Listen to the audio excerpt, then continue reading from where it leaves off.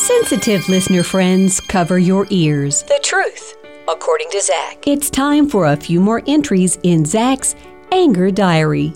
Dear Diary, I hate excuses. It's just such a wimpy way to wander through life. Just accept responsibility for whatever happens and move on. Is that really that hard to do? Apparently it is, because we love excuses, especially when we can find big blanket ones that all of society can lean on. Remember when bullying became the big excuse for everything? Now, don't get me wrong, actual bullying is wrong and needs to be dealt with. But we started using the term bullying for everything. All of a sudden, you were free to screw up. And if anybody called you out on it, they're bullying me. No, you screwed up. All they did was point out that you screwed up.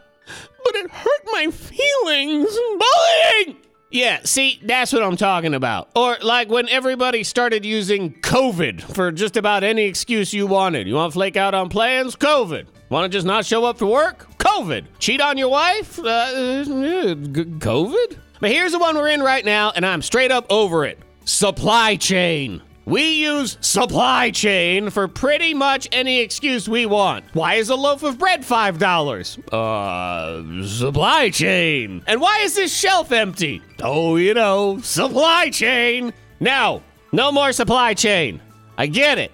Just like the bullying thing, there are times where it is the legitimate explanation, but we're just using it as an excuse to get out of things. Like, let me give the grocery store a heads up right now. When Thanksgiving week gets here again, people are gonna buy more heavy cream, more butter, and more herbs. There, you have 1 year to prepare, because I guarantee you that next year people are gonna, again, buy more heavy cream, more butter, and more herbs. This will not sneak up on you. And this is not a post-COVID thing. I remember very well that back in 2019, the same shelves were bare. This should not happen. You run a business, right? And the goal of your business is to make money, right? I mean, I'm no Jeff Bezos, but if I own a business that sells heavy cream, butter, and herbs, I'm gonna make sure to have plenty of those things available when people want to buy them so I can, make more money? Look at me giving sage business advice. Ooh, sage, I shouldn't use that. It's an herb. Maybe I'll write a book or something.